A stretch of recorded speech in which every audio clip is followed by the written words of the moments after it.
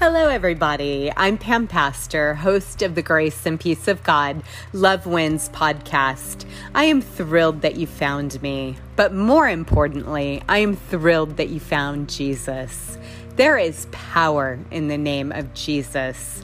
As we journey together, we will unleash discoveries of how to turn hearts of stone into ones of moldable clay for the potter to transform. So I hope that you'll consider joining me and others each week as we adventure and explore life together.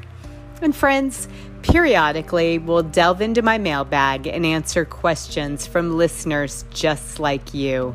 So if you have a question, make sure and email it to me at pampastorcopywriting@gmail.com. Well, welcome back, friends, to day 6.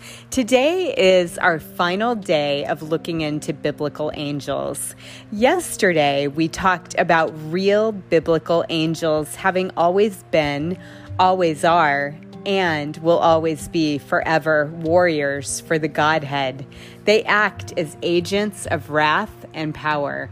And specifically, we discussed scripture passages that brought us into the presence of angels. We looked back as far as the Garden of Eden, advancing to a scene where David was at the center of Jerusalem and 70,000 people had just been killed, while an angel upheld a sword holding the power of the plague. And then 700 years later, an angel touches King Herod, who slumps over to his death. And these are only a few examples of angels acting upon their role as God's messengers. Additionally, we learned of Satan tempting Jesus in the wilderness. The angels couldn't bear to look upon Satan and stayed back until the temptation was complete. They were not authorized to jump in and to help. So after the 40 days and 40 nights, then the devil left him and the angels came and ministered to Jesus and provided him with food. Now, this final podcast in our series of 6 solidifies that God is in complete control. The presence of angels should help to strengthen and bolster our faith. The biggest takeaway from yesterday was the scriptures showing how valuable both you and me are to God. So much so that we wear his seal, which is similar to a tag in a child's clothing that says, "If lost, return to Jesus." And this guarantees protection over his believers and our souls. But we must be aware that a counterfeit exists. He has a dark kingdom and has counterfeited Jesus since the beginning of time. Now, the creation of angels has a rank and order to their system, and Scripture teaches that Lucifer was the most beautiful angel of light. He was the chief cherubim angel, the head over all the angels. And the prophet Ezekiel provides a description of the human king Tyre and has a message from the king for the king from God. And when we read Ezekiel chapters 27 and 28, we take some liberties and apply the meaning to Lucifer. This is the direction of many scholars of the day. The chapters need to be read with a discerning eye. And back in Ezekiel's time, the portrait of King Tyre that he paints could not apply solely to an earthbound man. Or the fact that he says in chapter 28, verse 13 of Ezekiel, "You were in the Eden, the garden of God." Or verse 14, which says, "I ordained and anointed you as the mighty angelic guardian. You had access to the holy mountain of God and walked among the stones of fire." And finally, we read also in verse 12, there's a reference to perfection, wisdom, and beauty. So an accusation is levied against the heart, saying your heart was filled with pride because of all your beauty. And more than likely, the prophet Ezekiel was condemning King Tyre and Satan, who caused the king to sin. In Ezekiel chapter 28, verses 11 through 17, moreover, the word of the Lord came to me, saying, Son of man, take up a lamentation for the king of Tyre, and say to him, Thus says the Lord God, You were the seal of perfection, full of wisdom and perfect in beauty. You were in Eden, the garden of God. Every precious stone was your covering, the sardius, topaz, and diamond, beryl, onyx, and jasper, sapphire, turquoise, and emerald with gold. The workmanship of your timbrels and pipes was prepared for you on the day you were created. You were the anointed cherub who covers. I established you. You were on the holy mountain of God. You walked back and forth in the midst of fiery stones. You were perfect in your ways from the day you were created till iniquity was found in you. By the abundance of your trading, you became filled with violence within, and you sinned. Therefore, I cast you as a profane thing out of the mountain of God, and I destroyed you, O covering cherub, from the midst of the fiery stones. Your heart was lifted up because of your beauty. You corrupted your wisdom for the sake of your splendor. Cast to the ground, I laid you before kings that you might gaze at you. John chapter 8, verse 44. Jesus tells the Jews that Satan was a murderer from the beginning, not holding to the truth. When he was created, it's plausible to believe he told the truth, but as pride and ambition swelled within him, he became synonymous with father of lies, and he fell, being kicked out of heaven. And in 1 John chapter 3, verse 8, it said the devil has been sinning from the beginning. So the fall of Lucifer comes from a name meaning light bearer that was used in Latin translations. And we have 5 I statements that surround Lucifer. It said, I will ascend to heaven, and this is the highest and holiest heaven where God alone dwells, even higher than the angels. Secondly, he says, I will raise my throne. Third, I will sit enthroned the mount of assembly. Fourth, I will ascend above the tops of the clouds. And fifth, I will make myself like the Most High. So Lucifer wanted to replace God at the pinnacle of everything. And this is the opposite attitude of Christ, who came to earth to be a servant, being made in human likeness. Lucifer's sin above all else was pride. And pride turned the angel into a devil. This brought upon him God's curse, not blessing. The devil became the arch enemy of humility. So did God know Satan would fall? Yes, because he is the all-knowing God. And could our God have prevented this? Yes, absolutely. God is all-powerful. So why didn't God prevent the fall? Well, it comes down to freedom of choice. God respected Satan's choice while not agreeing with it, as he respects our choices, not forcing his will upon us. He is a perfect gentleman. We tell our kids we love them no matter what. We might not love their behavior, but we love them. So freedom of choice. So the power of pride is one of the lessons from the fall. When we secretly admire ourselves, we slip into pride. And this explains what happened to Eve in the Garden of Eden. She listened to Satan discredit God. So Satan's game plan, if you will, was the strategy of pride. And why does this timeless tactic continue to work? Well, we're willing to be flattered by either ourselves or we're willing to be flattered by others. And what we know for sure is that God's word says in 1 Peter chapter 5, verse 5, God resists the proud, but gives grace to the humble.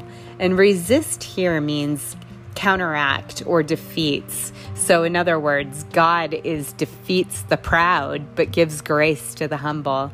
He quickly and swiftly resisted Satan, knocking him down and out from the heavenly realm. And we need to take away the life lesson here and realize if he would do this to a beautiful angel, He surely will correct his children too. So we're to make no mistake about it. We have an enemy, and his name is Satan. He wants your life, and he wants my life. And in John chapter 10, verse 10, we're told the thief, who's the false shepherd or Satan, does not come except to steal and to kill and to destroy. And the good shepherd, which is Jesus, has come so that we may have life and have it more abundantly. And Satan is constantly busy sowing seeds in our life as often as we will allow it.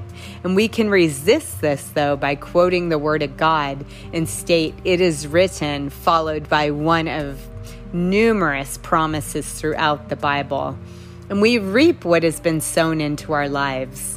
His plan is to destroy us so we will not be useful in furthering the kingdom of God, or he wants to take away any credibility and have others look upon us as less than. His mission, we stated earlier, is a strategy of pride. He wants to ensure our family members, our friends, and our neighbors populate hell with him by not receiving Christ as their Savior or making light of who Jesus and what his purpose in the world actually was, thus securing eternal life. And we have an obligation to pray for these souls and to witness to them whenever possible.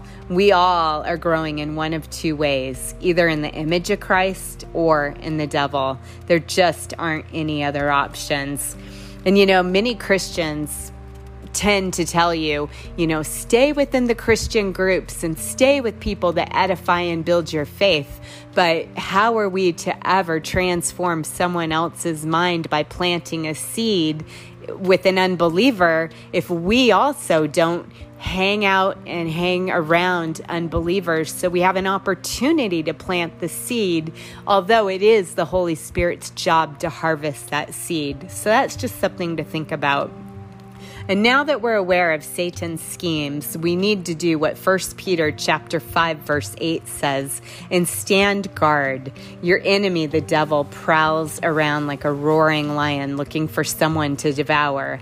And it's been said the world is the devil's playground until Christ returns. 1 John chapter 5, verse 19 says, we know we are of God, and the whole world lies under the sway of the wicked one. God's people need to pray for wisdom and discernment now more than ever. Satan is said to masquerade around as an angel of light, pretending to be a good angel. 2 Corinthians chapter 11, verse 14 says, and no wonder, for Satan himself transforms himself into an angel of light. We need to test the spirits to make sure we're believing the truth and not a false apostle. 1 John chapter 4, verse 1 says, beloved, do not believe every spirit, but test the spirits whether they are of God, because many false prophets have gone out into the world. Now, Satan has many names that you'll hear him referred to as. And as many names as he has many of them are just as problematic. Satan means accuser. Devil means slanderer. Have you ever known anyone in your life who's an accuser or a slanderer? I have. The dragon, that ancient serpent, and the tempter. His designations are Beelzebub, meaning Lord of the Flies, and the Prince of Demons, or Belial, meaning worthlessness or ruin. And God's kingdom calls us to have one allegiance, and that is to him. We're required to make God's enemy, Satan, our enemy as well. So Jesus is referred to Satan as the prince of this world, although Satan has no hold on Jesus because of his death, burial, and resurrection. When he said it is finished, Satan's defeat was imminent. The war has already been won. There are a few key battles left to be waged by God's people. Are you one of them who will step up as part of the army of God? I sure hope so. Right now, Satan is encumbered with a long chain, only allowing the perimeter of God's leeway. He cannot go further than God's will allows. And God has a perfect will and consent for each of his children. And this was demonstrated in the book of Job when Satan asks to sift Job like the chaff. Or in 1 Samuel, where King Saul was tormented by an evil spirit called an evil spirit from the Lord. This occurred because God allowed for it. Now, the Apostle Paul had a messenger from Satan, the thorn in the flesh, and as a tormentor, he pleaded 3 times with God to remove it, but came to realize the Lord had sent it to keep him from becoming conceited, puffed up, or arrogant. And in 2 Corinthians chapter 12, verse 7, it says the thorn was helpful in preventing pride in the Apostle Paul. So fear not, God still provides a solution to the problem of Satan. 2 Timothy chapter 2, verses 23 through 26 outlines for us 4 key attitudes that believers are to adopt. And it says, again, I say, don't get involved in foolish, ignorant arguments that only start fights. The Lord's servants must not quarrel, but must be kind to everyone. They must be able to teach effectively and be patient with difficult people. They should gently teach those who oppose the truth. Perhaps God will change those people's hearts and they'll believe the truth. Then they will come to their senses and escape from the devil's trap, for they've been held captive by him to do whatever he wants for long enough. So when we do this, the spell is broken and we do come to our senses. We learn the truth, which is Jesus' word, and we escape the snares of the devil, having been taken captive by him to do his will. And you know, the cross at Calvary gives us an advocate to the Father when Satan accuses believers, and Satan's accusations all become groundless. And finally, friends, we learn in 1 Corinthians chapter 10, verse 13, we're offered a way out of temptation by keeping track of the big picture. So what does 1 Corinthians chapter 10, verse 13 teach? Well, Paul teaches that we live in a culture filled with moral depravity and sin-inducing pressures. Paul encouraged the Corinthians about how to handle the temptations. He said, realize temptations happen to everyone. So no, you or me, we're not being singled out. Other people have resisted temptations before, so that means that we also can resist them. And any and all temptations can be resisted because God will always show us a way of how to resist them. And God helps his people to resist them by identifying situations that give us trouble, running away from what we know is wrong. That is our first step toward victory. Choosing only to do what is right, praying and asking for God's help, or we align ourselves with friends who love God like we do and can offer help when we are tempted. So angels are at work in the physical world when it is the will of God. However, their battleground consists mostly of the mind and the heart, which is our spirit. And that's where Satan and his fallen angels work at deceiving man. They trick people into not believing the word of God, and then they become defiant and rebellious. Archangel Michael is mentioned 3 times in the book of Daniel. Daniel had prayed to God for 21 days straight without an answer in return, but his prayer had been heard, and God sent back an answer immediately, but it was tied up in the spiritual realm in spiritual warfare. And Archangel Michael intervened and got Daniel his answer. So Michael never spoke evil, though, not even against Satan. Michael lets us know that all judgment and vengeance is up to God to invoke. It's not up to us to speak poorly. So what word did Jesus have then for his 72 messengers that he had sent out to heal the sick and share the good news of his gospel? Well, first, we learned that the 72 messengers returned joyfully, reporting to Jesus, "Lord, even the demons obey us when we use your name." The 72 messengers had seen amazing results as they ministered in Jesus' name and with his authority. The victories they witnessed caused elation among them. And Jesus shared in their enthusiasm. Jesus told them in Luke chapter 10, verses 18 through 20, "I saw Satan falling from heaven as a flash of lightning, and I've given you authority over all the power of the enemy, and you can walk among snakes and scorpions and crush them. Nothing will injure you. But don't rejoice just because evil spirits obey you. Rejoice because your names are registered as citizens of heaven." Truly, being citizens of heaven is the greatest wonder of all. And Paul tells believers in Romans chapter 16, verse 20, "The God of peace will soon crush Satan under your feet.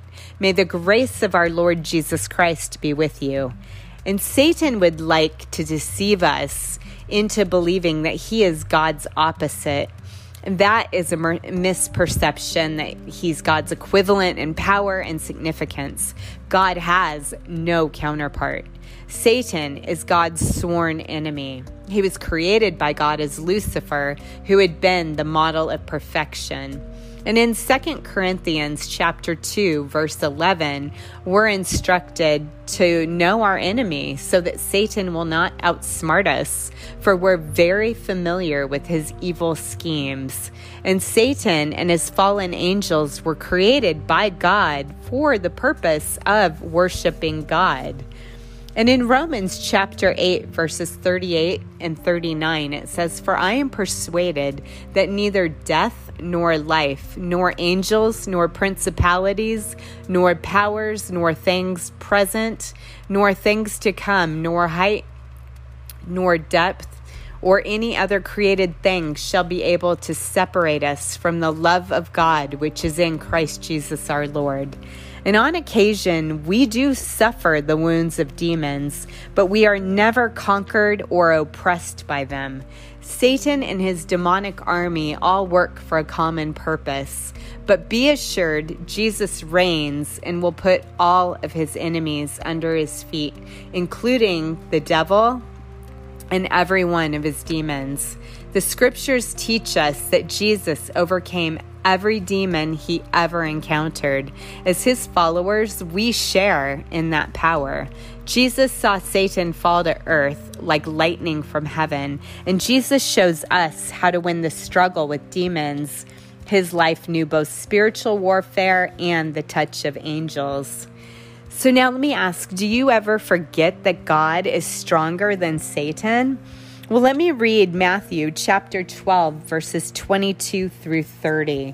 And this was when the religious leaders accused Jesus of getting his power from Satan. It says, "Then a demon-possessed man who was both blind and unable to talk was brought to Jesus. He healed the man so that he could both speak and see. The crowd was amazed. Could it be that Jesus is the son of David, the Messiah, they wondered out loud? But when Pharisees heard about the miracle, they said, 'No wonder he can cast out demons. He gets his power from Satan, the prince of demons.' Jesus knew their thoughts, and he replied, 'Any kingdom at war with itself is doomed. A city or home divided against itself is doomed. And if Satan is casting out Satan, he's fighting against himself.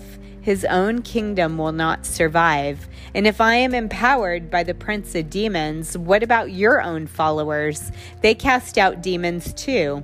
So they will judge you for what you've said. But if I'm casting out demons by the Spirit of God, then the kingdom of God has arrived among you.' Let me illustrate this. You can't enter a strong man's house and rob him without first tying him up. Only then can his house be robbed. Anyone who isn't helping me opposes me, and anyone who isn't working with me is actually working against me." So the Pharisees, as you can see, were judgmental, declaring Jesus as a servant of Satan. And Jesus declared how absurd their argument was to believe Satan would attack and defeat his own demonic forces. Sometimes human logic makes absolutely no sense. So why do you think we've gotten the idea that Satan is so much powerful than he is? Well, Satan is not alone in his spiritual attacks. Often we have more than one enemy confronting us. And we find in the book of Mark, chapter 16, verse 9, says that Mary Magdalene had 7 demons in her, which Jesus drove out. Mark tells of another man who had been attacked by a legion of demons. There were about 2,000 in total, and they begged Jesus not to send them out of the country. He agreed and sent them into swine. The herd ran violently down the steep place into the sea, and they all drowned. These very spirits are rational beings. They're not diseases or tricks of the imagination. And James chapter 2 verse 19 says, "You believe that there's one God, you do well. Even the demons believe and tremble. They hear and speak." And doesn't that just tell you right there that even the demons are not atheists? They even believe in Jesus. So the book of Revelation tells of John's vision where a red dragon, meaning Satan, used his tail and swept 1/3 of the angels or the stars out of the sky, and he flung them to earth. And the stars frequently represent angels. So now we know that 1/3 of the angels that had been created originally are fallen angels. So that means 2/3 are good, 1/3 bad. So who are Satan's servants? They're the demons, who often are called evil spirits or unclean spirits. And demons cannot operate outside of God's will. So now, allow me to close this podcast with this thought. It comes from Luke chapter 10, verse 2. The harvest is so great, but the workers are so few. So we need each and every one of you that will step up and let people know about Jesus. Let people know about saving grace, what eternal life means, because there are so many people that are not on their way to heaven, but they could be if you would just step up and have a voice for Jesus, being his hands and feet. And friends, if that's you today and you don't have a relationship with Jesus, but you want to have an intimate relationship with Jesus, you want to make sure you go to heaven, not somewhere else, then I would just invite you to repeat this after me. Lord Jesus, I repent and turn away from my sins. Come into and take up residence within my heart. I believe your blood was shed for all who believe that you took on the past, present, and future sins of humanity at the cross of Calvary. Amen. And friends, if you prayed that prayer of salvation, I believe you were saved and born again spiritually. Your next step is to read God's word daily so he can guide, direct, and reveal himself to you. And get into a good Bible-based church to surround yourself with other believers who will continue to help edify and build up your faith in Jesus. And now let me be the first to congratulate you on the most important decision you've ever made. Congratulations, and God bless you. And as we leave today, I want to share Priest Aaron's contribution. It's a benediction that he wrote in Numbers chapter 6, verses 24 through 26. May the Lord bless you and protect you. May the Lord smile on you and be gracious to you. May the Lord show his favor and give you his peace. Amen. And that prayer just encompassed 6 blessings over your life. And friends, the Grace and Peace of God Love Wins podcast will be available most days during the week. A special Kid Talk podcast airs on Wednesdays when we're not involved in the middle of a series. So tune in along with your children for your favorite Bible stories that you might have grown up with. And we'll be discussing and sharing Jesus' unlimited power in our present day lives. We delve into many topics such as forgiveness, how to be joyful, and what love in action looks like, and many more. I invite you and your friends to come alongside me as we explore the Bible together. And if you like this podcast, make sure and like and subscribe so you'll get the latest episodes when they become available. And friends, much of today's podcast referenced my book, The Grace and Peace of God Love Wins. If you found the content inspiring or interesting, you can pick up a copy of the book from my website, PamPastorCopywriting.com. or at Amazon, Barnes & Noble, or Dorrance.com. And if you're unable to afford a copy, please write to me and I'll find a way to get a free copy into your hands. And why don't you be a blessing to someone today and share this podcast with them? And remember, you've been marked and sealed with the cross of Jesus forever. Amen. Until next time, be blessed and the grace of the Lord Jesus be with you all.